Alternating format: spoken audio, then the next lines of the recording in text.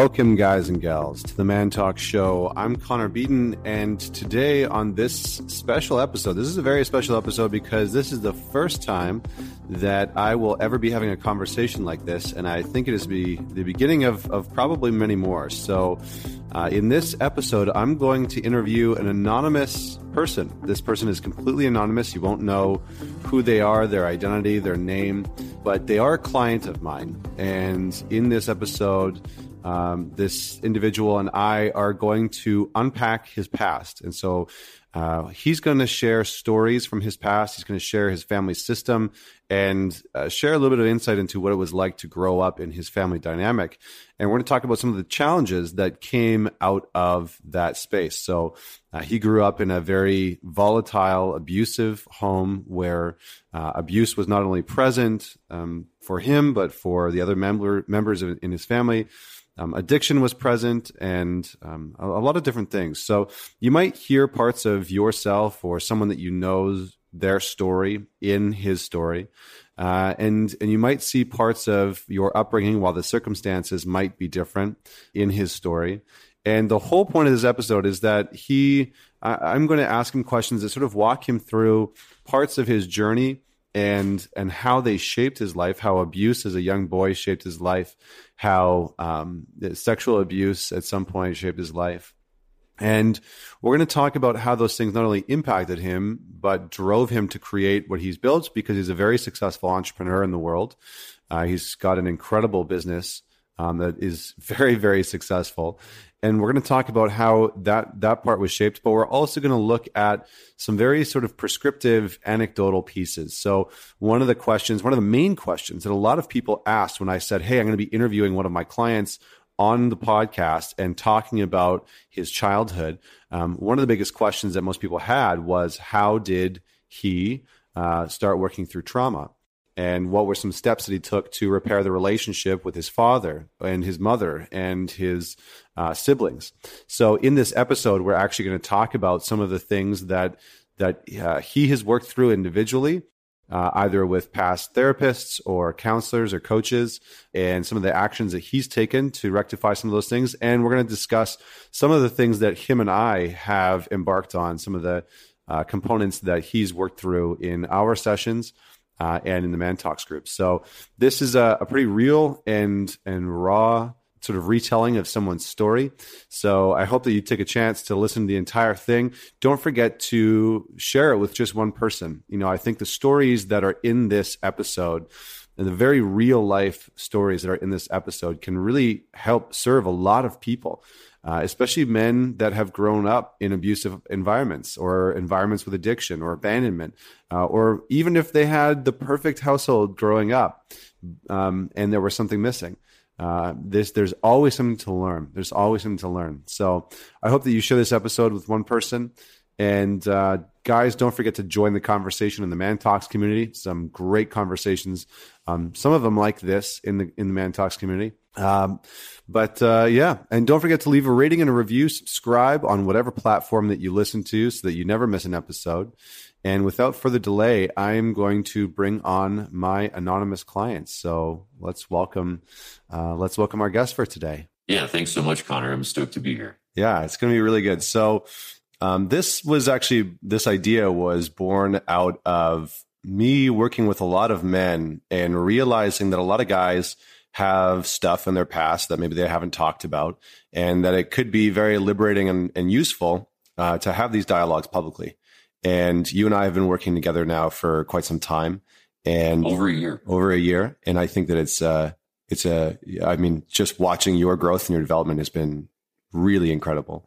And so I'm excited to have this conversation today, because I think that your journey, your life will really, and your story will really serve a lot of people. So on that note, just before that, just to give the listeners some context. So we're going to be sharing this anonymous journey, and it's going to be all about his story and his past.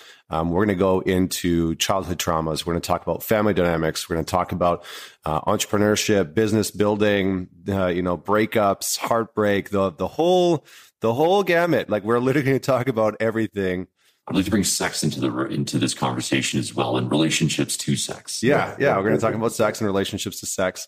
So there's going to be some big pieces in here. So let's just dive straight in. So I'm going to start with the sacred question, the beginning question, which is, tell us a story about a defining moment in your life that made you who you are today. Yeah. Thanks, Connor. I love that question, and I always look forward to it on every one of your podcasts. And everybody else has all been, there's so many defining moments in my life, right? There really is. But I think one that pertains to this podcast the most is what kind of set me off on this journey of self-development and kind of looking deeper into my own stories and my own beliefs and what I've been bought into my whole life. I've been involved with the Man Talks community for about 2 years now. And I went to see one of the talks, and it was about resiliency. And I listened to the stories, and they were great. You had Dov Baron there, and such an inspirational speaker. I mean, I was totally motivated by the guy. And I really thought that I have a pretty resilient story that I could share with people, that people could find a lot of strength in. So I get on my high horse, and I'm like, I don't know if you remember this, I'm like, Connor, I want to talk at one of your events, thinking that I could do this because I love public speaking. I really get off on it. I love the energy behind it. So I dive into it. I start writing this big, long hero speech of my life journey, of how I came to be and the things that I've accomplished. And I'm proud of them, So I always want to get better at public speaking. And I've always heard that if you practice your public speaking in the mirror, you get a little bit better. So I've never really done that before. I've always winged it, and that's just the way I've been, and it's been good. But I want to improve. So I started speaking my life story out loud, and about 2 minutes into a 15-minute speech that I had planned out, I got to my family dynamics, and speaking those words out loud about what I went through as a child broke me. And this was a year and a half ago. I could not recover from it from the rest of the day. I was sobbing like a baby for 4 hours, I think, and I could not go back to work. And I just reliving what I actually went through. I think it was the first time I've ever acknowledged that I had a very hard life. I always kind of poked fun at it or avoided it, or just said, yeah, my life sucked. And my wife always was like, man, you should probably look into that a little bit more, but she never really pushed me too hard. So I think that's where I started to get really curious about how that story was driving me and what was showing up today. Yeah, I think it's interesting, right? Because we all have these moments in our life where we reflect back, right? I think Steve Jobs says you can only connect the dots backwards. And so we start to look backwards, and we start to look at the things that have happened in our past. And sometimes we paint it with a very perfect paintbrush, right? We're like, oh yeah, everything was great. And usually when we say oh yeah, everything was great, it's because we're trying to protect someone or something. And other times we look back and we realize how hard things actually were, whether it was financially because our parents were struggling, or there was divorce, or, there was trauma and abuse, or, all of it at once. Yeah. Or there's all of those things at once, which is kind of what we're about to get into. So let's talk a little bit about your family system. Shed some light for the people that are listening into the players, without using names, but shed some light into the players in your system. Yeah. I mean, there might be some emotion here because, I think it's pretty powerful for me. And I think that it brings a lot of power into the discussion as well when you bring vulnerability and kind of wear those emotions out vulnerably. But I was from a family of me, my brother, my mother, and father. My father was a drug addict. He was very absent. He was an alcoholic, and my mother was an alcoholic. My mother was away working a lot, and my brother raised me for a lot of it. He's 6 years older than me, and he took a lot of care of me, and he was very physically abusive. And, it was just, we were a small family and living in the outskirts of the middle of nowhere. And my grandparents lived close by, and it was heavily, it was a family of shame. There was just generations of shame being passed on from one to another. When you say that your brother was abusive, can you give some context to that? Because I think, there's a very mainstream dialogue right now that's happening. And I think we've seen it in some of the commercials, like the Gillette commercial that just came out recently. It seems to have unreal, by the way, caused a lot of controversy. But, we see a lot of this mentality of boys will be boys, and that, you know, brothers usually grow up fighting a little bit. You know, there's a lot of conflict. So tell me a little bit more about like how you classified and how you started to know that there was abuse from him. So you have the big abuse, the overt abuse, the physical abuse, the locking me outside when it's -20 outside and 6 inches of snow on the ground and laughing his head off when I'm crying to get back inside because I don't have socks on, and holding me down and flashing a camera in my eyes for an hour straight until I can't see. Yeah. You know, that's the big stuff. But then what I'm really bringing to light recently is the underlying abuse where manipulation is brought in, and he would abuse me physically, but then he would protect me from everything else. Yeah. And there's this form of manipulation there that's just from my brother, but there's also that coming in from my mother and father. Yeah, it's almost like the Stockholm syndrome, right? Like you have your captors or your abusers that sort of take you captive, and they protect you from a lot of the outside harm and outside drama, but they're also the ones that are harming you, right? And so that's something that we'll dig into more as we go on. So tell me a little bit more about maybe around what age you were when you started to realize that maybe your family dynamic was a little unhealthy, and like what that environment was like. When I was 30. Okay.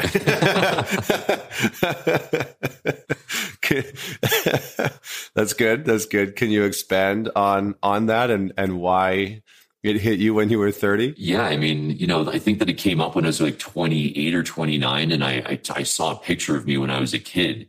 And this has kind of set me off on this thing where it was like, whoa, what the hell did I grow up in? But it was a picture of me in my room that I grew up in, and the walls were bare, and there's exposed electrical sockets, and the floor is plywood. And it's like, holy shit.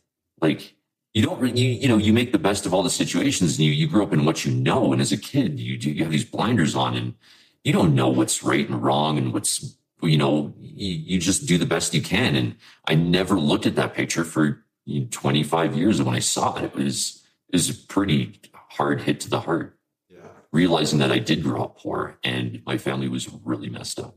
Yeah. So tell me, let's just talk about the players in your family system. So describe your brother to me and the listeners a little bit more in depth. It's so deep. He's a beautiful human being today. I love him. And, we've come a long way in healing, but when my parents got divorced, he had a choice to go live with my father, who was not the strongest role model of a father. And I chose to live with my mother because she kept me safe from my father, who I was absolutely terrified of. I mean, I don't have good memories of my father. I do have maybe one or two, but they're all pretty traumatic, scary experiences with him. So, my brother went to live with my father, and he grew up in group homes, and he was in group homes. He was out of group homes. He was living with my dad. He came to live with us. He was a hard kid to handle, but there was no acknowledgement of emotions in our household. There was no being safe to express emotions. So it was all super reactive. Everything was emotionally driven. Everything was heated. And it was really hard to be safe as a kid. What role did you see your brother trying to play in your life and then in the lives of your parents? Yeah, that's a pretty deep question. I'm going to try to answer that the best I can. I think that the role that he tried to play in my life was this, like you said, Stockholm syndrome, protector, abuser, because he would take me and do inappropriate things, and then he would protect me from like my parents, and he would protect me from their craziness. But then, yeah, so I think that would be the most accurate way that I can explain it right now. Did you have a sense, like a conscious sense, that he was struggling at some point, like even in your teenage years, that he was unhappy? No, I didn't. Again, it took me 30 years to kind of be like, whoa, we are all hurting. And you've seen me come through some of those breakthroughs as well. Yeah. Okay. So let's talk a little bit about your mother. Tell the listeners just a little bit about her character, what she's like, and maybe just give some context into what she was like when you were growing up. Yeah. Well, I mean, she was definitely a very emotional woman, very loving. She was always there for me. you never want to speak publicly like badly of your mother, right? But I think there's going to be a lot of power here. And, the person she is today is not the person she was 30 years ago. And, she was doing the best that she could. She was working a lot. She was away for many days at a time, and it was hard on her, but it's what she knew and it's what she had to do. And, back then it was the corporate career with a good pension and everything and with the safety. So, I respect that. But with that, she also had a lot of shameful behavior, and she manipulated as well. And she would do things behind my back and say one thing and do another. And I think that it was just because she wanted to protect me. And sometimes people believe that if they lie, you're protecting someone, when really it's just going to come out tenfold in the future. What were some of the things that, looking back, you observed or started to realize that your mom was trying to protect you on? Like, what were some of the things that she would lie or fabricate or manipulate in terms of situations? She would paint my father as this terrible human being, because the only memory I have of my father is that he's a terrible person. And that gets me a little emotional right now, because that's not I haven't seen my dad in 25 years now. Yeah. And that's the only story I know. And from talking to people, she would do everything to protect me from him. She would keep me away from him. She wouldn't let me get exposed to him. And then I remember once she did let me get exposed to him. And my father also extremely manipulative. The last time my interaction with my father, he calls my mom fucking crazy. She's a bitch and all this stuff. And then I come back wearing that as a small kid. And then I'm like, Mom, you're a bitch. And, and it's like, you have this, like, these two opposing powers. And as a 12-year-old kid, you're pretty influenced very easily, and you buy into ideas pretty goddamn easily. So I went home to her and I got in a fight with her. And she's like, you're never seeing your father again. So it was always, and my father was like, I'll do anything to get away from your crazy bitch mother. So it's like, who the fuck do I believe here? Yeah. Like, who's protecting me? Yeah. It's an immense amount of tension, but also suffering as a child, right? Wanting to appease both the figures, right? The father figure and the mother figure, and sort of being used as like the tug of war doll between the two. So initially, can you just share a little bit around your experience of feeling pulled between the two? What was that experience like? Because I think that's actually so relatable, right? And maybe it's not as extreme for some people. Like maybe their parents were still together, or their parents did get divorced, but they still co-parented. Or maybe their parents stayed together for a long time, but there was still this rift. I think it's very, it's just very, very commonplace that people feel pulled between their parents. Yeah. My experience within that was, I would protect my mother as a child, because I used to watch my mom get the snot beat out of her, like terrible, like I would, the worst kind of beating. And seeing that I wanted to protect her. And I remember one of my first memories as a child was that when I was 3 years old. And the only way I knew how to protect my mother was do everything she wanted me to do. So when she had big emotions, I would take it. I would wear it. I would let her walk all over me emotionally. She would bring them up, and she could emotionally abuse me. She could be pissed off at me and take it out on me because of shit that happened at work. And I would be like, yeah, Mom, I love you, because that's the only way I knew how to protect her as a kid. I was too small to do anything else. So in terms of that, I became this surrogate father figure in the house, and I was a kid. Yeah. Yeah. Okay. I think that gives some good context. And I think, we're going to pull this apart a little bit more as we go along. But I think right now we're just trying to give context to all the listeners so that they can see your story. So let's get to the ominous figure looming in the background. Tell us a little bit about your dad. Yeah. So, my dad, again, super alpha male, very big, large, big presence, very emotional. He was the alpha in the house, and everything had to be his way. Everything was his way, or you get punched, or you get abused, or, there was a very one-way highway with him, and he would never look at other perceptions. And I don't know how into this you want to go. So, if I go too far, just stop me and we'll bring it back a bit. But it's like, he was my teacher about authority, and he taught me all of the complete wrong ways how to deal with authority, how to be authority, how to handle my emotions. There was just so much shit there. And he would abandon us. He would just disappear for 2 weeks at a time. And I don't know for a fact, but it was because of drug induced, leavings and departures. So it was hard to see as a kid. And I remember the stories that I remember of him are him beating my mom, him chasing a bus with a baseball bat, him bad mouthing my mom, trying to get him to buy onto his side. That's all I have. Yeah. So in terms of, I think you talked about authority there and just some of the other pieces around being a man and learning about authority and learning how to set rules and give direction, especially within a family dynamic. Having become a father in the last 3 years, 3 years? Yeah. Yeah. Having become a father in the last 3 years, what was that experience like when you realized that you were going to have a kid and the memories that you had of your father? Because roughly how old were you when your father left the last time you saw him? 6. Okay. And I'm terrified for my kid to turn 6. So that's like a milestone right there. Good to know. Yeah. Yeah. Good to know. All right. So, so the memories that you do have of your father are fairly volatile, and we've talked about some of those and we've worked through some of those, but maybe give the listeners some insight into what it was like to approach fatherhood from the lens of what you had seen in the past and some of your concerns stepping into that role for yourself. If I get emotional here, it's hard talking about your kid in such a deep way, right? I think that it's so much, like my kid's about to turn 3. And I can remember my first memories of my father beating my mom around that age. And it's like, I get so emotional thinking about the environment that my kid's growing up in right now.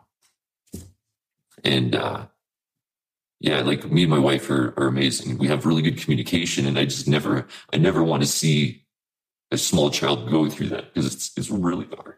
Yeah. It's okay.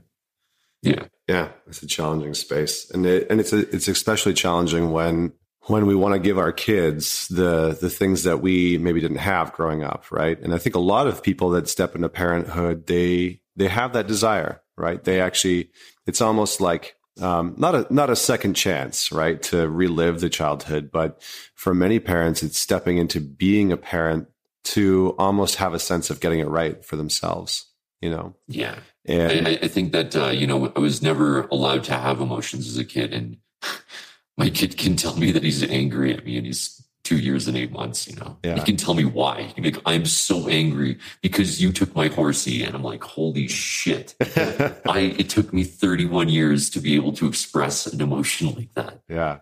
So tell me a little bit about why you felt as a child, why you felt as a kid like you couldn't express your emotions. What happened with emotions in your household? They were ashamed. You brought emotions into the room, and even to this date, my mother tells me how I should be feeling. You bring emotions to the room. There's no mirroring. There's no validation. And I mean, I think that is a thing that you need to learn on your journey from reading some good literature of, like, you need to mirror your kin's emotions, and you need to reflect them, and you need to acknowledge them and validate them. And even today, I'm like, Mom, I'm having a really hard day. She's like, you shouldn't have a hard day. Look at all these good things. And it's like, I just need you to be like, yeah, that sounds hard. And I'll always remember that time that me and you sat down and we had a little role-playing session after I got off the phone, and you did that to me. And it's like my fucking world just blew up around me of how to do that. Yeah. Do you want to elaborate on that a little bit more around like having the conversation that we had? Yeah. Role play. Yeah. So we were on a man weekend, and I was on the phone with my wife, and she's losing her mind over something. Doesn't matter what it is. She's like, I can't believe this is happening. Oh my God. I'm like, babe, like, don't worry about it. It's totally cool. This is such a, I wish this part was on video, right? Cause like, I think everybody can like get the picture in their head of, I think we've all been there, especially as guys or maybe women on the other end have received it, but we've definitely all been there. It's like, don't even worry about it. Just like completely devaluating their experience. Totally unaware of this. Again, this is how I always talk to all of my girlfriends my whole life. And people, when people bring like problems that can be worked through, it's just, don't worry about it. We'll fix it. You want to be the fixer. It's all good. Like whatever.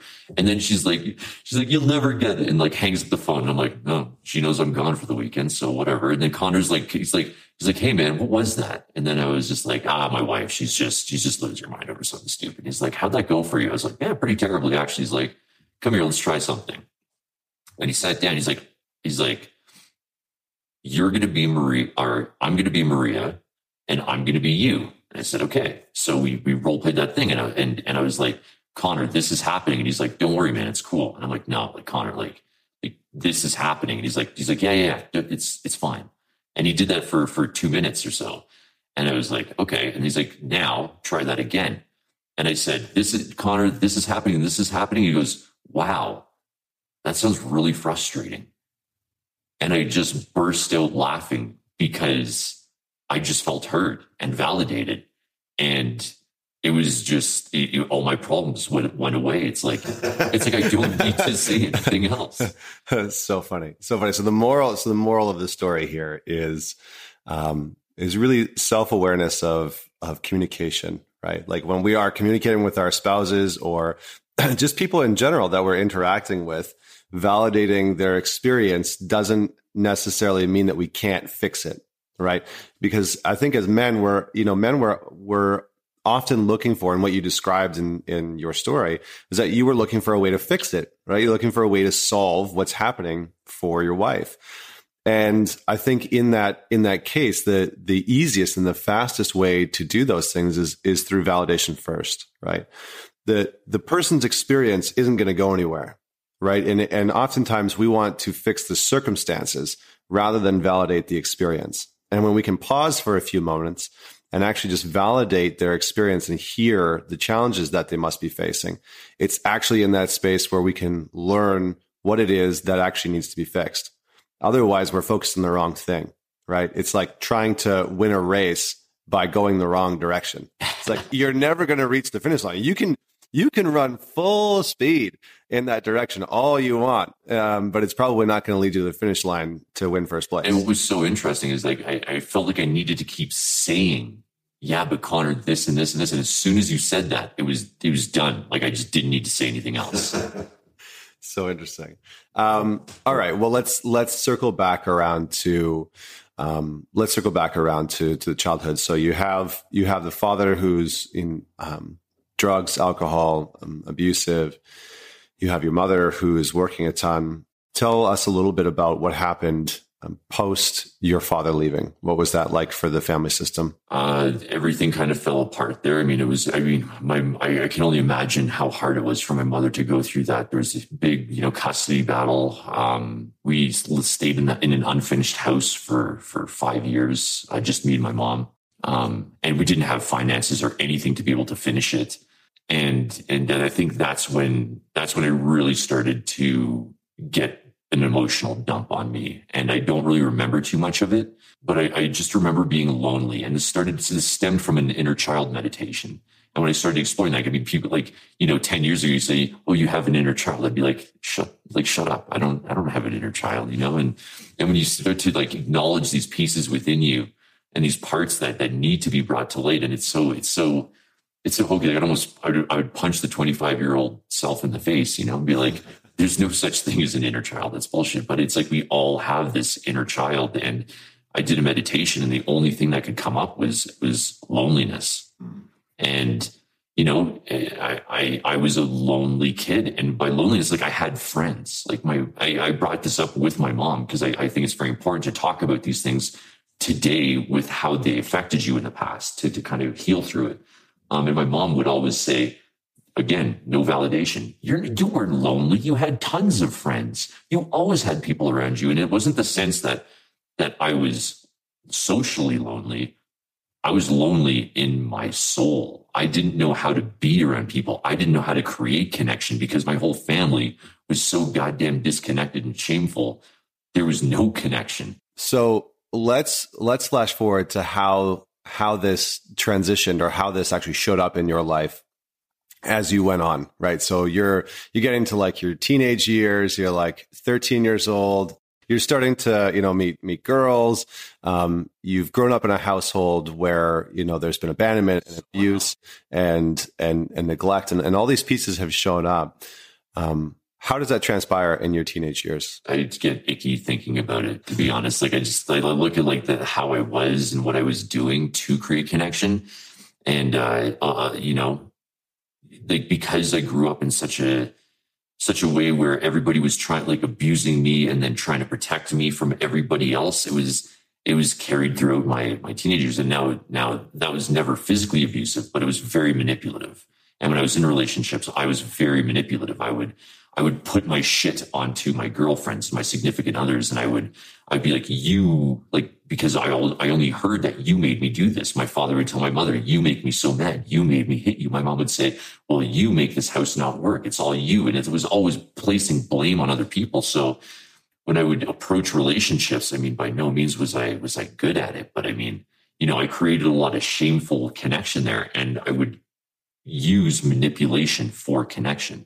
So I would do things like I would push them away and then make up some weird messed up story to get them to come back to me. And I would use sex as a form of connection. And I'm still exploring this quite a bit because it's pretty new, but that is the sexual charge of my shame, and how I'm sexualizing my past into today is I basically used manipulation for connection. And I used sex to feel connected because there's so much energy around that. There's so much energy around, not knowing about like how close this person is to me, and then manipulating them into sex and putting all my shit onto them to get them to buy into that. Yeah. I think it's interesting. And just to give some context to this, I think, for everyone that's out there listening, maybe your story isn't the exact same as this, but parts of it really resonate with you. And the whole point of this episode is to really tune into someone else's stories and see how your story fits in with theirs, and how this individual's healing and path might be applicable for you. So we're going to get into some more anecdotal, prescriptive things towards the end of the podcast to sort of help you walk through some of these pieces, and we're going to share some of the things that he's done to work through some of this childhood trauma, to move through some of the abandonment stuff, just so that you have tools in your repertoire. And I'm sure that we'll recommend some books and some activities and whatnot. So I just want to give that as a caveat. But how did that show up with dating, specifically around sex? Because one of the things that you mentioned before, and one of the things that we've worked through and worked on, is that this projection that your family had right? Projecting each other's anger onto each other, right? You made me hit you. You made me do this. You made me leave. You made me X, Y, and Z. How did that show up within the realm of sex and intimacy as a teenager? Yeah, I would use the charge behind me telling, like, I would not get what I wanted. And that's a big trigger for me when I can't get what I want because the person doesn't hear me or understand me. So I would do whatever I could to get what I wanted. And not being aware of that can be very, very dangerous. Yeah, just to pause there. So I don't like not getting what I want because I deserve to get what I want. Yeah.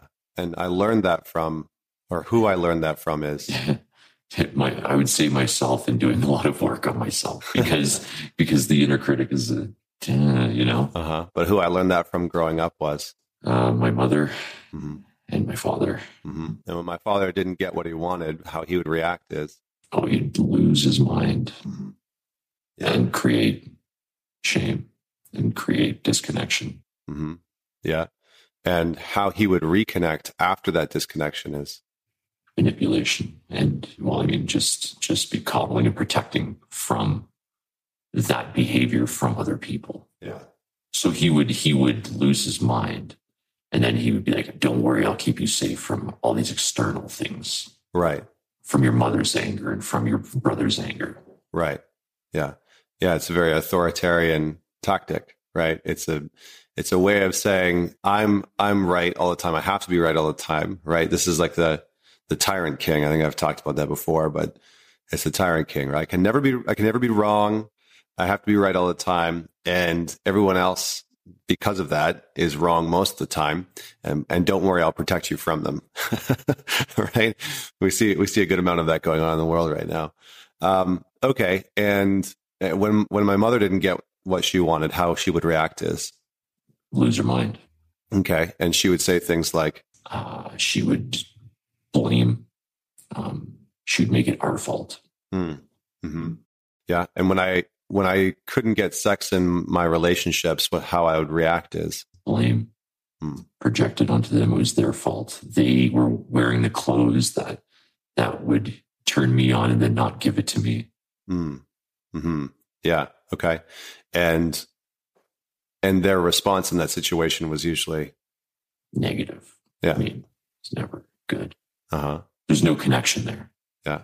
It's not, my teenage self was telling that I wanted to feel connected, but I didn't know how to ask for it. Mm-hmm. Yeah. Okay. So you continued the pattern. You continued the pattern of trying to get your needs met through manipulation, through sort of strong arming situations, right? How did that play out after high school? What were your relationships like? Pretty unhealthy, still in manipulative relationships on my part. I felt a lot of the time the women would say they were scared of me because I was overbearing and I was an authoritarian, and I took that with me wherever I went, to my places of employment. I would work for organizations that had authoritarians as leaders, and it was very unhealthy, but that's just what I was taught and what I knew. And I brought that into my business today even. And I mean, through the work, I think that there's been a tremendous amount of work around that, but I carried it with me for a very, very long time. I'm actually interested. I want to put like a little like caveat in here to get your perspective, because I think your perspective is quite unique in the sense that, you know, right now there is sort of like this war against the patriarchy, right? There's sort of like this commentary that men leading family systems are bad. Right. And usually people will point to stories like yours, or, you know, men that have been abusive, of their power or of their families or of the people around them. And I'm curious because something that you just said was, you know, I attracted those authoritarian type leaders. And I'd be interested to get your perspective of, first off, at that time, why were they appealing? You know, besides the part that it was like this unconscious draw that you can now see, but at the time when you didn't know that unconscious draw was there, what was actually appealing about them? What was so engaging? It was safe. It was safe. How so? Like, it was safe because why? Because they had complete control over the situations, and it was their way or no way, and it was my father all over again. Yeah. Yeah. Okay. Good. And now that you're out of that space, how do you see those types of individuals, men or women, because women can be authoritarians as well? How do you see those types of people differently? I have a lot of empathy, and you know, they must be hurting. Yeah. There must be a lot of stuff there that they need to work through, and it's not my duty to fix them, but it's to acknowledge it and move on from it and see the truth behind that. Yeah. That's good. I think. And meet it with empathy. Don't fight it, accept it as it is. And, you know, if it's appropriate, call them forward. Yeah. But you can only lead a horse to water. Let's talk a little bit about your journey healing that relationship with your father, as I think a lot of the listeners out there might have strained relationships with one of their parents, right? Whether it's their father or their mother. And I think the conditions that, you know, you grew up in were maybe more extreme than most people, right? Living in extreme poverty and, you know, alcohol abuse and drug abuse and just abuse and abandonment and all those things. But I do think that the path that you've walked to reconciliation has been a powerful one. So Thank you. At what point did you start to realize that you wanted to reconcile and heal this relationship with your father in any capacity? I just want to say that I've been on this like hell-bent mission to kind of uncover all of my shadows in the past maybe 2 months. And it started off little by little, and then I just started to buy into all of these things do not serve me anymore. So there's been an overwhelming amount of work to get through. So it takes me a bit to kind of separate each big trauma to get through, but just give me a second to reflect on that. So it was in a session that we were in, and it had to do with my relationship to safety and how I feel safe. And I have a pretty unhealthy relationship with that. And it kind of went back to how my father would make us feel safe and what he would bring into the house to be safe. And the acknowledgement, it was the first time, like this happened maybe 2 months ago or 3 months ago, but it was the very first time that I ever truly felt and acknowledged that my father was an incredibly, incredibly hurt person. And he didn't have anybody on his side. There was nobody there for him. And I don't know where my dad is today.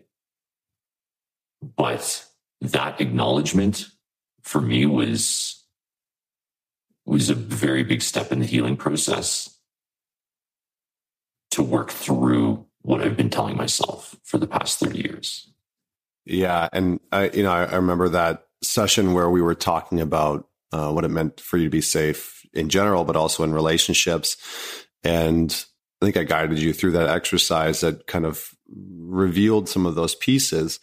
Tell me a little bit about having empathy because I think this is such a relevant question, right? I'm sure that there are people that are listening that were abused or abandoned in some capacity, in some nature, in their childhood or as adults, and they haven't been able to move through it. And part of moving through it is by actually deploying empathy and seeing. Not just seeing the other person through the lens of, oh, they must have had a tough time, but actually experiencing empathy for what their life must have been like and how much suffering they must have been carrying with them.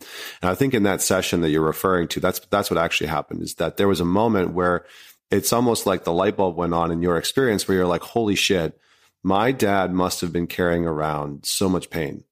So what was that experience like? And B, how did you see the suffering that he must have been going through or must have gone through? So I don't know if you want to get into the conversation of moving through trauma yet, or kind of bring it into it a little bit. But I think that, through the meditative states that we go through in sessions, it's extremely powerful, and it allows you to really be in your body. And when you notice in any social interaction with people or whatever state you're in, but when I felt this emotion, it was like an eruption coming from my gut. And I think that's where a lot of trauma is kind of contained and where a lot of people suppress it to. But it feels like I've spoken a lot of very hard things to speak about in the past 2 months, and it always feels the same. And it's always comes from the gut, and it feels like I'm choking on what I want to say and what I need to say. And it gets caught in my throat. And that's your trauma is trying to get out of your body, and your subconscious is holding your throat. Like, don't fucking say this. Don't do it. And you got to fight that urge and to acknowledge those emotions that are there is so powerful. Yeah. And just to put a little asterisk mark on that is that what you're describing, that physical experience that you're describing so in depth is an important one, because everybody has the important part is that everyone has their own iteration of that, right? Your experience of bringing your trauma up and out and forward and talking about it in our sessions will maybe be similar to some other people's. Absolutely. But it will, my experience. But it will be different. So people might feel it in their face or in their head or in their shoulders or in their chest. And the only reason why I jump in here to say that is that other people might experience different things where when they go to talk about challenging moments, traumatic moments, abusive moments, whatever that is, or just confronting moments in their life that are uncomfortable, they might feel it in different ways. So just context for the listeners. Absolutely. I didn't mean to tell people how they should move through trauma. No, it's good. It's good. You're describing your experience, and that's actually the most important part. Yeah. So yeah, it starts in the stomach and then it kind of gets out. And when it gets out, there's always this emotional outburst. And holy shit, I've cried harder than I've ever cried in my life in this past 3 months. And it's, feeling that emotion of my father, how hurt he must have been. And when your consciousness wraps around that idea, and I don't mean to get too deep or weird there, or I hope you guys can understand this, but when the consciousness wraps around that idea, the emotional explosion that comes out of you and the voice that your tears have and the weeping is pretty transformational. Yeah. Because I think that, energy is within us, and that is a ton of energy being bottled up, and that shit is driving you that you don't even know how until you bring that awareness around it. So what would you say came forward out of that? Was it sadness for him that came up? Was it empathy? What actually came forward in that moment? A new light on empathy and being able to have a 360-degree perception on where everybody's coming from. And it allows me to facilitate conversations better with people, how to see where they're coming from better. So kind of carries through to the rest of my life of, nobody's out there to screw anybody. Everybody has good intentions. Mm-hmm. And the challenge there is just seeing where their perspective is and acknowledging that. Yeah. Yeah. Good. So there's a few things that I think we should go through. One is, how have you healed the relationship to your father? Not necessarily having him in your life, and what's that journey been like so far? And then I have some follow-up questions. But let's just start there. So journaling was a big portion of what I went through. I think that journaling is super important to get your thoughts out on paper and make sense of what you've been thinking, getting a sense of what I've been thinking. And then through the journaling a lot, that's where I've come to a lot of my conclusions about how I should proceed with the healing process and kind of working out, is this a good idea to bring this man back into my life? And where I stand right now is I don't think it is. There is, I don't want to say he's hurt beyond repair, but the amount of trauma that he has brought to everybody around me, myself, my parents, my grandparents, my brother. I mean, there's no boundaries. I don't think it would be a healthy, me learning how to set my boundaries and learning how to go through these things. I don't think it would be a healthy relationship to invite that into my life. Yeah. And maybe at some point that will transpire, and that there'll come a time where you will intuitively know, your gut will intuitively know that it's time to have that conversation. It'll be uncomfortable. It won't be easy, but it will be there. Right. And I think one of the things that we talked about was the wanting to sort of rush in and repair with him. Right. Because the interesting thing is that if we reflect back, you sort of made these breakthroughs of experiencing empathy for what your father must have been going through, which is a part of the forgiveness process, right? It's part of the healing process of having someone who abused you and who abandoned you. And part of the forgiveness is not only experiencing the anger towards them, experiencing the sadness that you have because of that experience, the missing pieces that you wanted from them. And we explored all those pieces. And then it came into the space of understanding the empathy, understanding that he must have been really hurting too, in order to pass that hurt on to so many other people. And I think that empathy sort of broke open this door, this desire to reach out and contact him. And I think that you said within that's my inner child. Yeah. Wanting, and I can tell I journaled about this whole thing, but I can definitely acknowledge that it was my inner child, wanting to just create connection with the father. Yeah. But he's, I'm not saying, but he's just I don't know what state he's in. Yeah. And that scares me. Yeah, and there's I think the interesting part about this is being able to, in a timely way, right, in a healthy way, get to a point where if you desire to reach out to him, that you can do that, and that you and feel, not let my inner child do the dialogue. That's right. That the man within you, the man that you are, is leading that narrative, that conversation, rather than the inner child, rather than the younger boy being like, "Oh my gosh, my dad must have been so hurt." And I understand that now because I didn't see it before, but I understand it now. And now I want to go running back to him to try and see if we can reconcile things. And that's a very natural desire, right? Most people that walk the path of forgiveness with someone that has harmed them, right? Whether it was a sudden divorce or somebody that was unfaithful, in a relationship, whatever it is, when people walk the path of forgiveness, they inevitably find themselves at this spot where they want to go back to that person and say, "I understand. I understand what you went through." And the only cautionary tale is when it's that charged, right? When it's as charged as it has been for you, and it's been this long, that we also need to be conscious of ourselves and making sure that there are strong, healthy boundaries within ourselves, so that when we do embark on that journey, we are comfortable and confident that no matter what the other person throws at us, because you could walk into his house and he could be malicious and still be an alcoholic. The last thing I heard is he burned his own house down. Yeah. So so there you go. There's a red flag. But anyway. So one of the tools was journaling. One of the other things that we've talked about is sort of developing this ability to father yourself, right? This ability to lead yourself, guide yourself, be a self-aware man. What are some of the proponents that have served you over the last couple of years of your development in learning how to be more self-aware, be more self-led? And can you share some of those practices with the listeners of how you actually have reconciled some of these pieces? Yeah.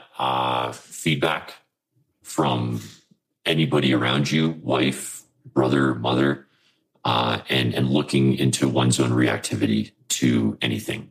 That's something that I've been working on pretty hard. But when you get emotional about things, what are they trying to tell you? What are you avoiding? What are you not saying? I would definitely encourage moving into those spaces and facing them. It's uncomfortable. I don't know who said it, but the truth will piss you off, but then it will set you free. Yeah. It's a good quote. So just moving into the uncomfortable, no matter how uncomfortable it is, you just do it, and asking the people in your community, how can I be better? And owning your own shit. When you feel bad about something and you feel like you've hurt somebody, have an open dialogue about it. How have so as you've embarked on this journey of healing some of the past traumas and just becoming a better man, a better father, a better husband, how have the relationships with some of the men in your life shifted? Definitely a new tribe. The men that I surround myself with are all on the same path. We all have each other's back. We are all very empathetic with each other. We all want to grow. We all want to expand our consciousness. The love that is around is more than I've ever had before. My boundaries are strong and they're respected. Nobody's trying to overstep my boundaries. And it's from surrounding myself with very like-minded people and breaking free of my past beliefs and identity. Now that you've gone through some of this work, how do you see yourself different as a father than maybe what your 20-year-old or 25-year-old self thought that you would be like as a dad? 25. So when my kid was 1, that was 2 years ago.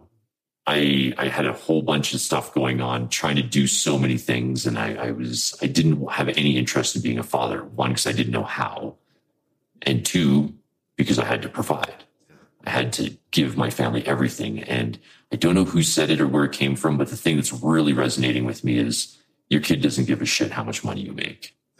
He doesn't care about what he has. He just wants time with his family. He wants time with his dad. And me and my wife do therapy sessions together at some points, and I encourage this. We have issues. Of course we do, but not many issues. And we do it for upkeep. And, it's always good to have a facilitator bring up the reactivity in each other and kind of poke and prod around there to find out what is going on. And I think that is definitely a key to a happy and open communication relationship. But I said in one session a very long time ago when we first started this, and I was run by shadows. I said I only wanted to spend 15 minutes a day with my kid because I wanted to work and provide. And my wife, it's to this day, my wife still talks about it.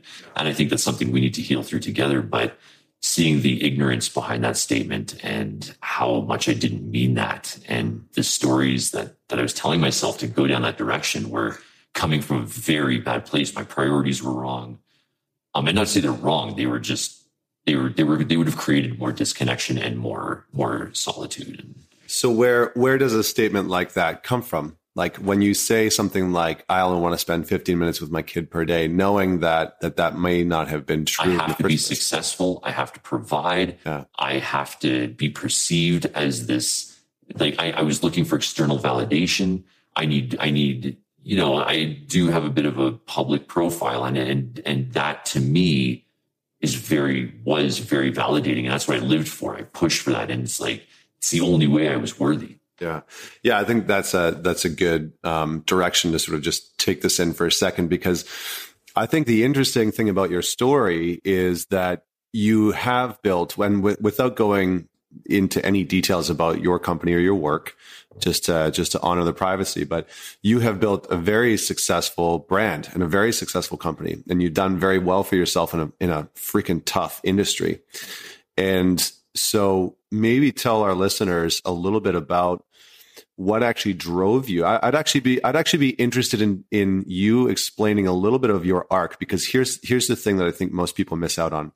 Most people are looking for the type of drive and determination where they are relentlessly pursuing a goal, right? A certain outcome. And sometimes it's not done in ways that are conducive for us to enjoy that journey, enjoy that pursuit.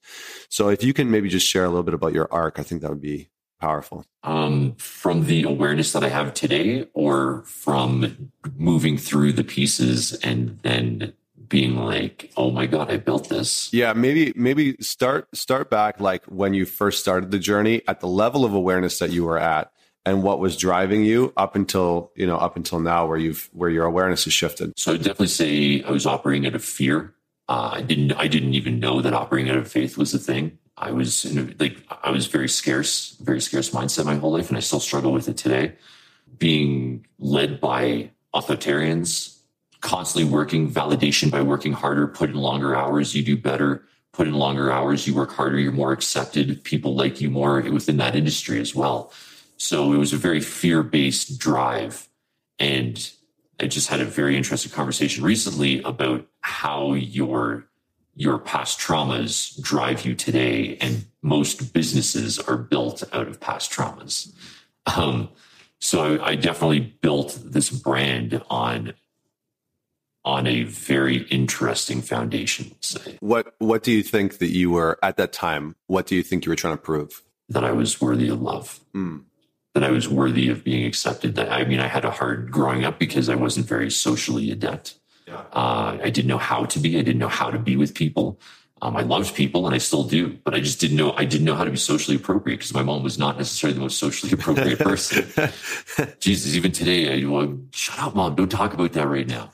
Yeah. But carrying that, it's like I just wanted to be loved and connected. It's like shit. If I needed to work 15 hours to be loved and connected, that's what I'm going to do.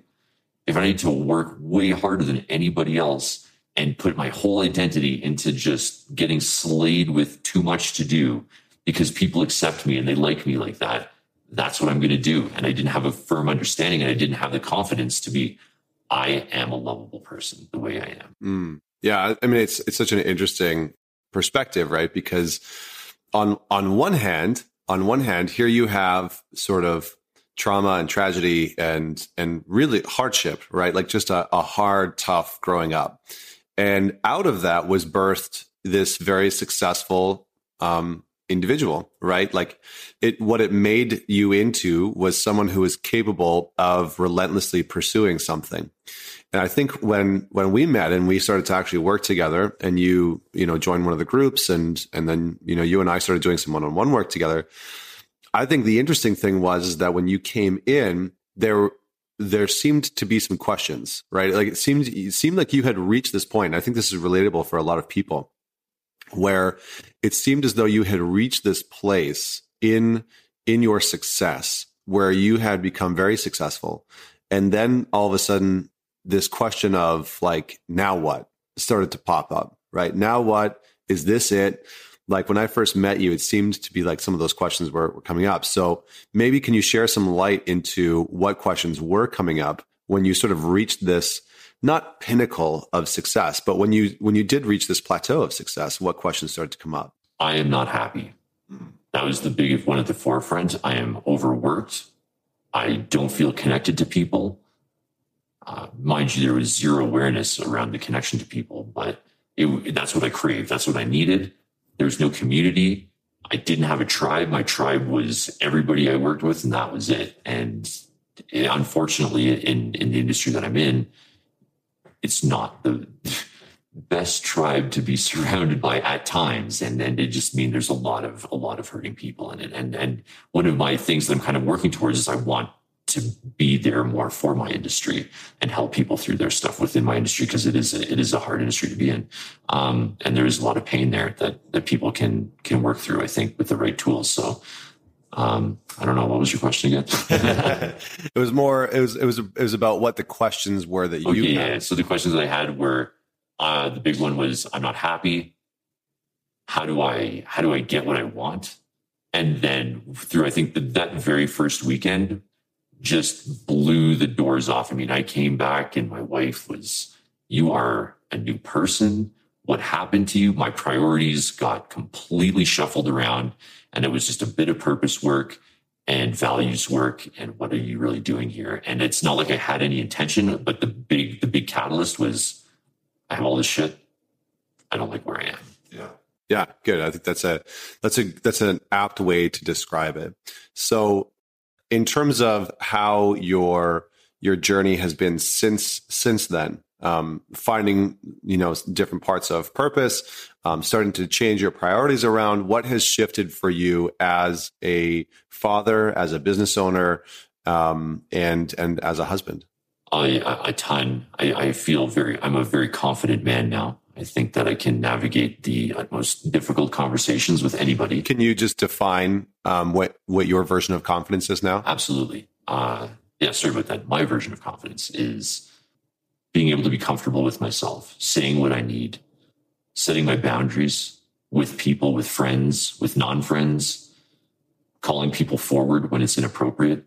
Like that Gillette commercial. Yeah, it's a good one, man. That Gillette commercial. I posted a little video in the Facebook community today, just ranting about it, because I think it's hilarious how much drama that one razor commercial has come up with. It's I mean, if nothing else, it's brilliant marketing. Like they're smart in the sense it's such a good message at the same. Like I'm on one side of that. Yeah. I am like that, because there's the other side of the fence where people are like, this is garbage and it's destroying masculinity, and it's like, okay, like I can see how people could perceive that, but anyway, that's not the point. Yeah. So your version of confidence is boundaries, being able to confidently speak my truth, telling people what I need, without second guessing myself.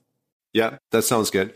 And in terms of how things have shifted for you as a father, let's go there. I shared this win earlier in the conversation, but I mean, my kid can state when he's angry and when he's sad and when his heart hurts and when he feels heavy. And for me, I mean, my son makes me so emotional. I mean, that it blows me away that he can acknowledge himself and be aware of himself at 2 years old. That it's so cool to see. Yeah.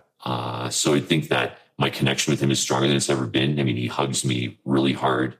He loves me. And I got a compliment from a friend the other day, which meant so much to me and my family. Was he said, I just want to acknowledge your son has very healthy attachment issues to you and your wife, because my wife can go and he says, bye, mama. And like, he just hangs out with me, and I leave and he says, bye, bye. And he just hangs out with my wife. There's no big shift in, oh my God, mom, don't go. I need you, mom. Yeah. Like, and that I never even thought about that until last week. And it just one of my friends acknowledged that, and I was taken aback by that. Yeah. That's incredible, man. That's incredible. I mean, it shows the work that you've both done to co-parent and like really raise your child in a way. A lot of that is my wife. She's in that field. So, I mean, I'm not, I say that too much, so I should take more ownership of it. Yes. That's right. There you go. You caught yourself. She is brilliant, and she can have all the credit in the world, but you definitely deserve a lot of it. All right. What about your role as a husband? How has that shifted over the last while? Because I know that, and actually, maybe we should go in this direction of just talking about how prominent and how front and center, before we talk about this part, how front and center sex was for you in the past, and how that actually showed up for you in relationships. Well, 6 months ago, I started looking into my relationship to sex, because I knew it was unhealthy, because when I wouldn't get it, I would get emotional. I'd get reactive. And I think that a lot of guys get like that. You know, they pull little baby moves and they start to pout before they even ask for it properly, or I quote, air quote, properly. But like when you have a need and you want fulfilled, there's ways to go about it. But getting pouty around your wife because you want to have sex with her and she's not giving in is not the way to get laid, you know? Nothing's more attractive to women than a full-grown man whining about not getting sex. It's nothing turns her on more than that, right? Like, it's just like, that's like the pinnacle of turned onness. Yeah. So and I should also say that we've all been there. I think that like every guy at some point has probably been there. Yeah, and it also came up around the conversation of porno and how much porn do you watch, and you know why are you watching it? Why are you using it? Is it to avoid your avoidance behavior? And I think that a lot of the time it is. That being said, I think that's a whole other conversation. But so it was kind of like, why was I using porn? And that kind of stemmed from there. And it's like, wait a minute, if I'm using porn because of these things, why do I want sex? Like, what am I trying to, what's that telling me? Can you just talk a little bit about why you were using porn? Like when you started to dig into it, what was the avoidance of? Emotions. When I always used it when I felt completely overwhelmed, when there was too much going on and I couldn't handle it. And I could handle it, but it's just so much. And there's this charge of like, I have like 30,000 things to do right now. Just, and that was it. So that's why basically that was my biggest use. It was also used to covertly get back at my wife in some weird way of like, well, if you're not going to have sex with me, then I'm just going to jerk off. Mm-hmm. So it was all unhealthy behaviors. And then I started to really question, what does it even mean to be horny? How does my body feel when I'm actually feeling sexually driven? So through that, created a whole journey of what it went through. But at the end of the day, I'm not sure how I came to this conclusion right now, but when I want sex, it's because I want to feel connected, and it's my inner child screaming for connection. And when I didn't get it or I got turned down, my inner child would take the driver's seat and throw a hissy fit and then start to shame my wife or shame whoever I was with in prior relationships. Like, well, why did you wear these clothes? Why did you come into the room? You know, why did you touch my D and then not do anything about it? You know? And it's flirtatious activity, which kind of leads up to the whole thing. But you know, that goddamn inner child can take the driver's seat so easily. So that's kind of how I navigated that. Yeah. I mean, what's interesting is that, you know, there's different parts of masculine sexuality, right? Like I think on the show I've talked about, and probably in our sessions, we've talked about, you know, the spiritual masculine and the primal masculine. And the challenge is that if one is dysfunctional, right? Because like the inner child sort of resides in the realm of the spiritual masculine. And if the inner child is hidden and it's wounded and it's, you know, been abused or abandoned and it doesn't really have a voice, that's where the shadow shows up, right? And that's where we'll start to manipulate for sex and lie or go outside of the relationship or watch copious amounts of porn or, you know, to get into fights to try and have makeup sex. Like there's all sorts of different coping mechanisms that men will use to try and get sex when they haven't necessarily been taught or tried even to engage in sex from the real reasons why they want it, right? Sometimes there's a confusion sometimes where men will physically just crave sex, right? We'll look at our partner and we'll be like, fuck, like she just looks good, or he looks good, but she just looks amazing. And I actually just want to ravish her. Right. And that's okay. That's the primal side. But it's very hard to have that part be clean when it's being driven by wounding, right? When it's being driven by, I need to have this sex in order to validate my worth in this relationship. And that's where a lot of men actually come from, right? They're coming from the space of, because this isn't you, I'm just using your story as an example, but a lot of men will come from this space of, I need to have sex. And if I'm not having sex with my partner, it means that there's either something wrong with me, something wrong with her, or something wrong with the relationship. And it can just be that, maybe the partner's not in the mood, or they are completely bagged, or they're getting sick, or like whatever it is. Or we just haven't gone about it in the right way, right? Like there is, again, as we were sort of poking fun at before, almost nothing less attractive than a needy man to a woman. Like it's just unattractive to them. Right. But we find ourselves in these spaces all the time.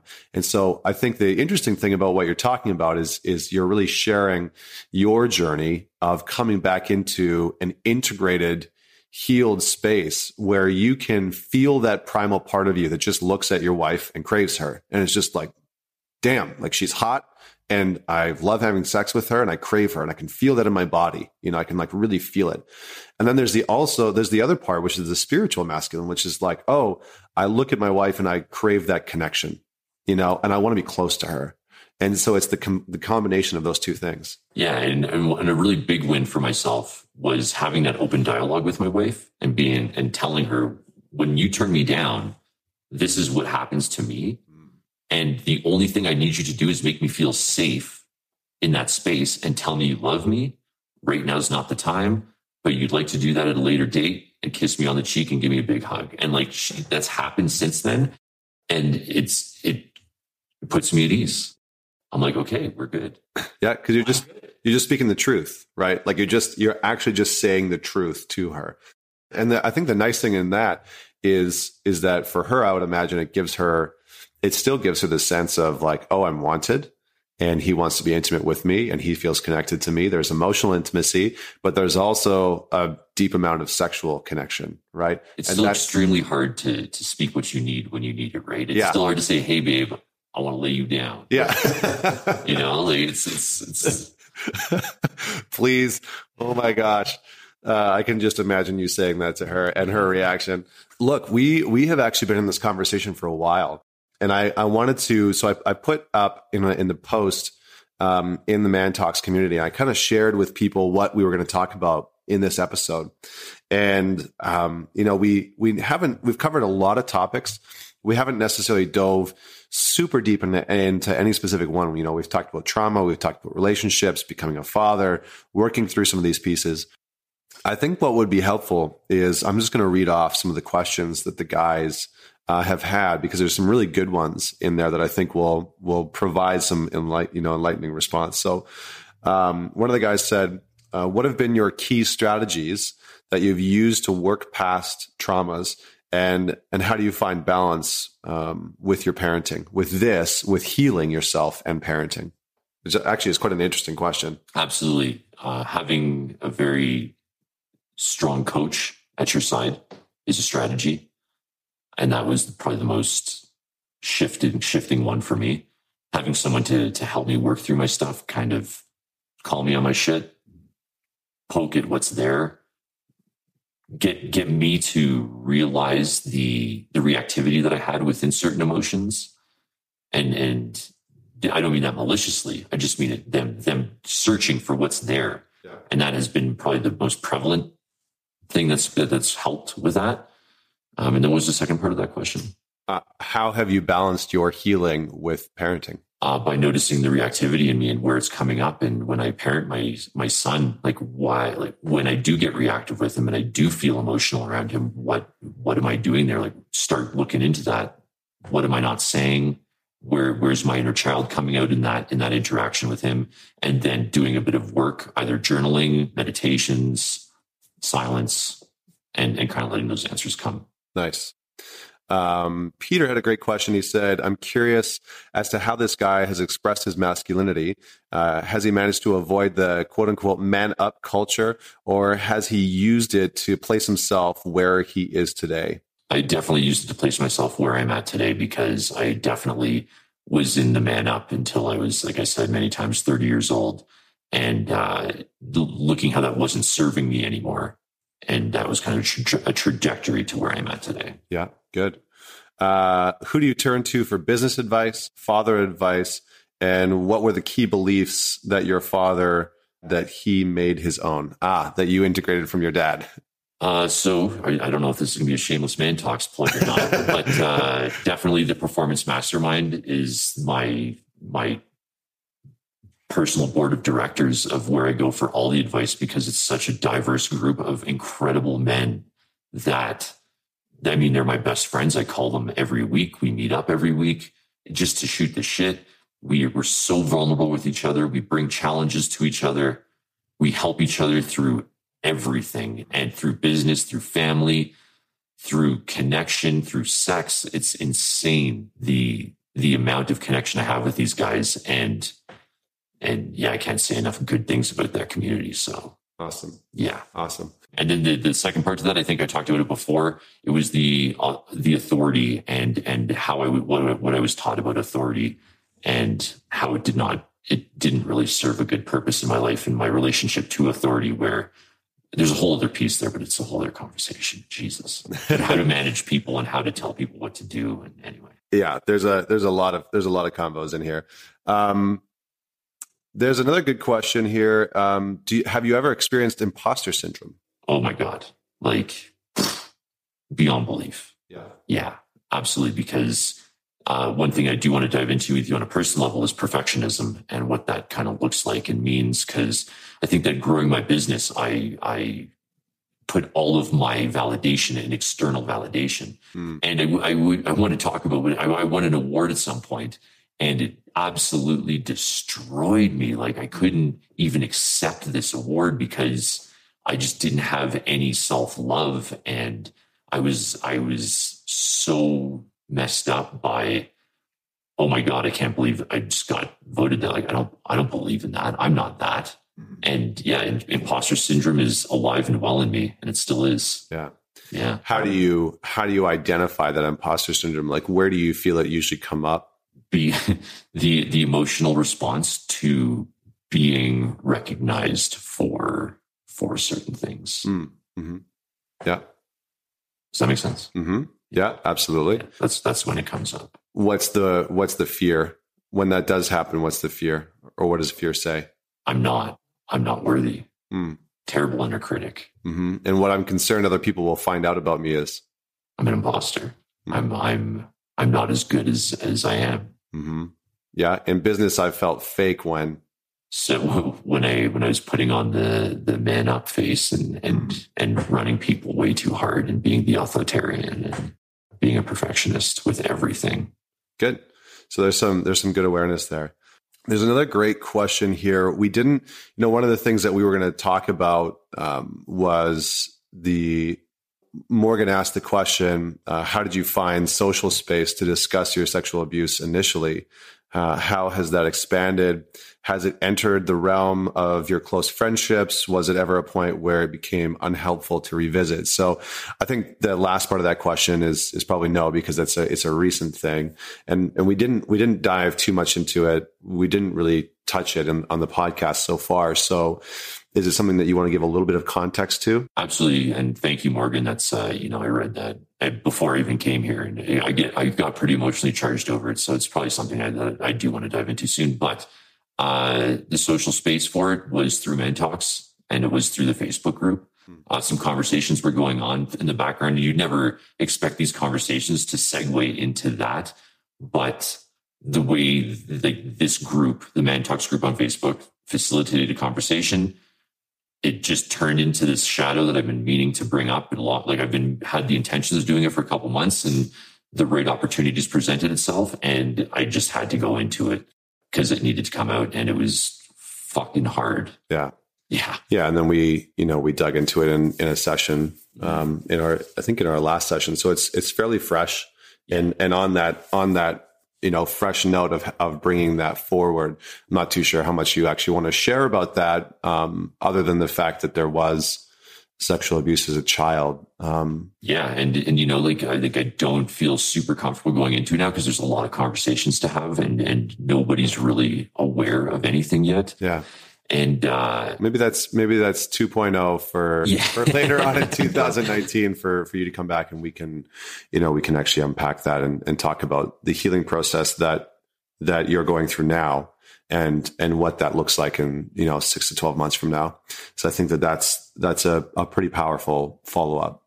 Because I think that there's a lot of people out there that have experienced that and want to know how they work through it. In terms of how you feel like you have healed the relationship with your father, I think we've touched on that quite a bit. And I'm curious how you have gone about healing the relationship with your mother. Through the awareness that has been brought around all these subjects, around my relationship to sex, around my relationship to anger. Anger was a big one that I really wish we touched on, actually, because I've been a very angry person. I've always disowned my anger. And now it's very much alive in me, and I can recognize it, and I know when it comes up, and I know how to express it in a healthy way without becoming aggression or creating shame within someone or within myself. But having these open communications with my mother and telling her, you generally start the conversation with, Mom, I love you, and I know you were trying so hard, and we had a really hard upbringing. You did the best that you could. You were such a loving mother, but there's some pain there for me that I want to bring out, and if it's okay with you, I'd like to share that with you. And obviously, I get her permission to, because my mom, she's a little bit familiar with this kind of work, and she'll say yes, of course, and then I kind of tell her my experience about growing up in the circumstances that I did and the effect that it had on me today. And, I've had 2 pretty hard conversations with my mom around that.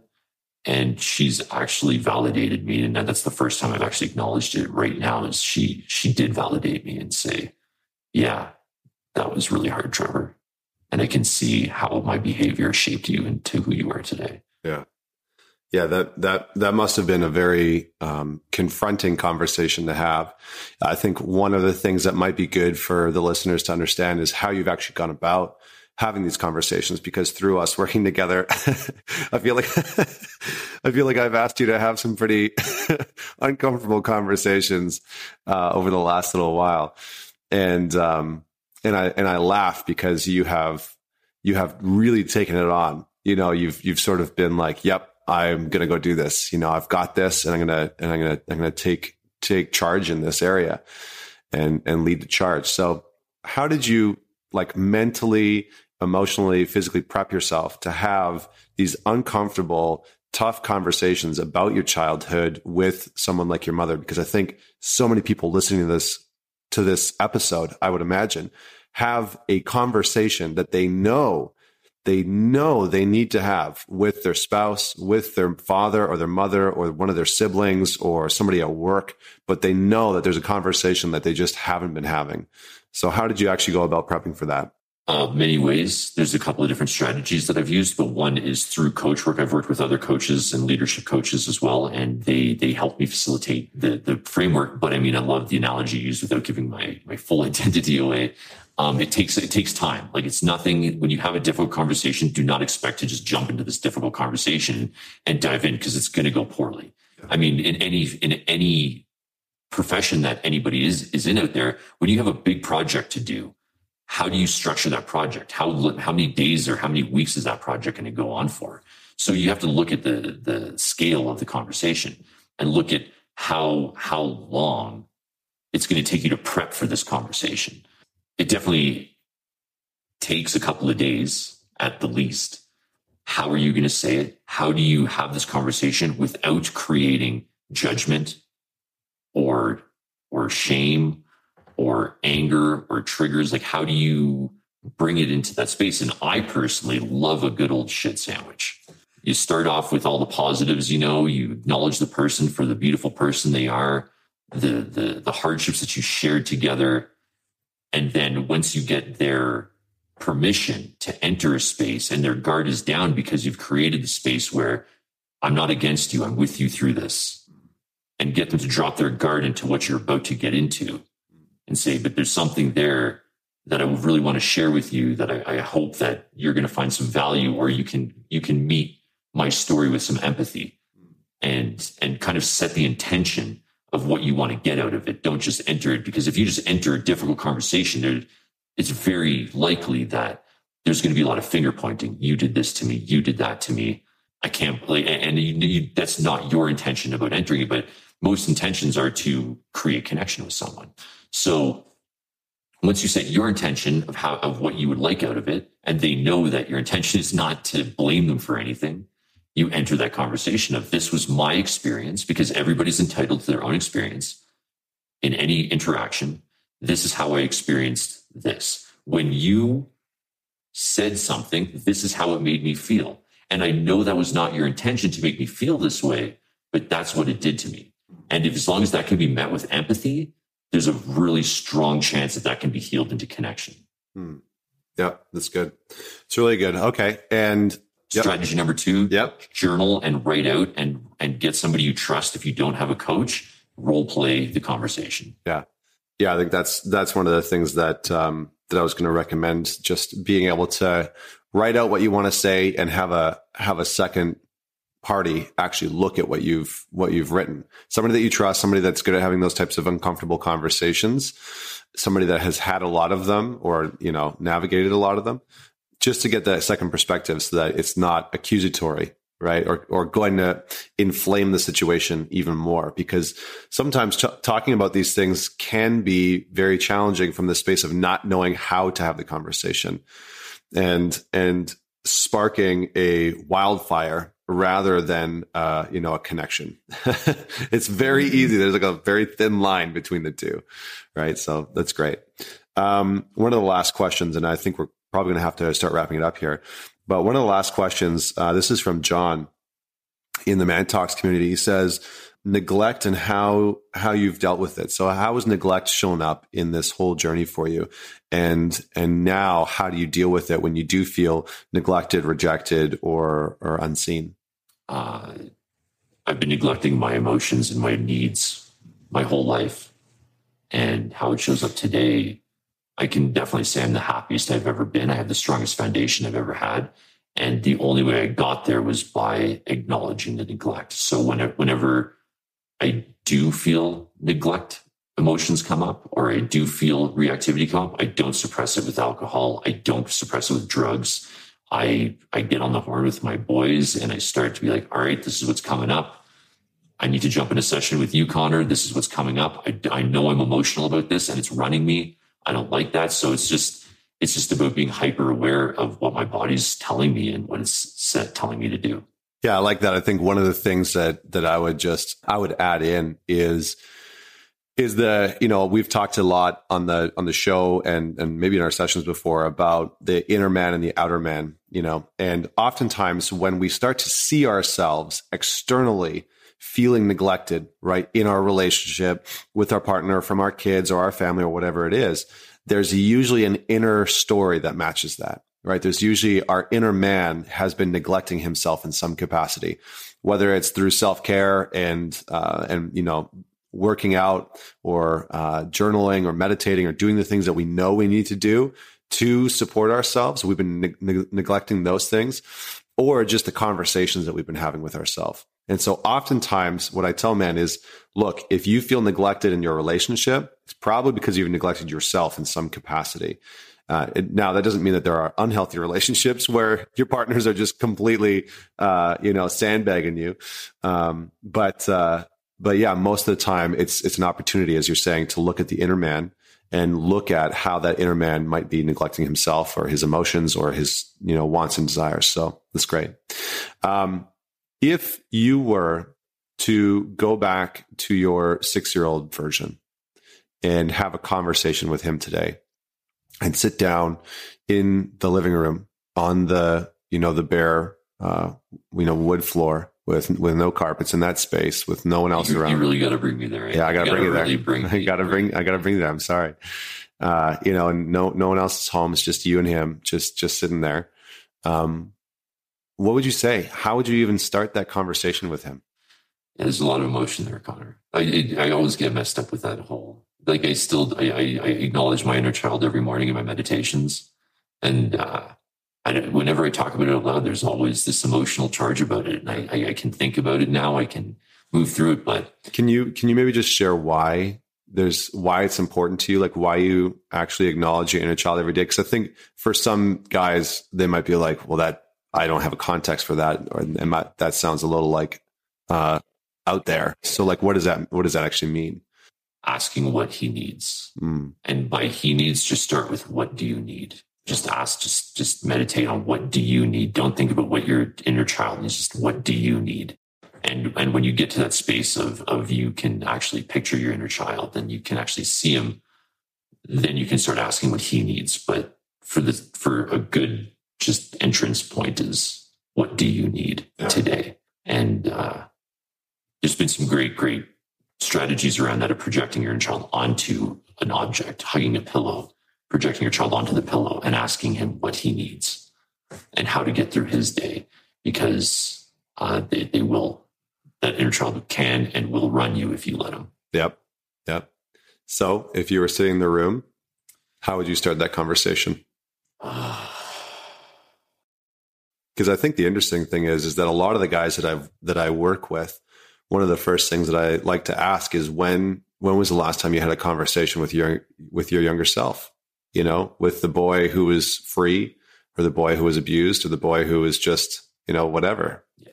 And the answer is almost always, I don't know, right? Or never. I'm taking a deep breath because I'm like, it's hard, but just tell him that he's not alone. He does have somebody there for him, and there's another way, and there's a way to be connected to people, and there's a way to love people, and people will love you. Yeah. And we're going to be good. Yeah. I like that last part, right? It's like, I got you, I got you, and we're going to be good. And, we're in this together. So listen, man, this has been phenomenal and just a really, really great conversation. So thank you so much for just being open and honest about your journey and your system and the environment that you grew up in, the challenges. I'm sure that so many people listening to this episode have heard and felt themselves in your story, in your life, in the challenges that you've been through. And while their circumstances might not be the same, I am certain that many of their experiences resonate with yours. So thank you so much for joining me. Thanks for the space to allow me to. Yeah. So for everyone that's out there listening, if you enjoyed this episode, please share it with someone else. Send it off to someone that you think would benefit from listening to this, or would engage in this. And if you want to hear more of these types of conversations, hit me up on Instagram or Facebook. Let me know that you actually enjoyed this episode and that you want to hear more of these types of conversations and what you actually took away from this conversation. So don't forget to like and subscribe on whatever platform you listen to, whether it's Spotify, Google Play, or iTunes. And until next week, this is Connor Beaton signing off. Join me next week for another inspiring conversation with another inspiring individual.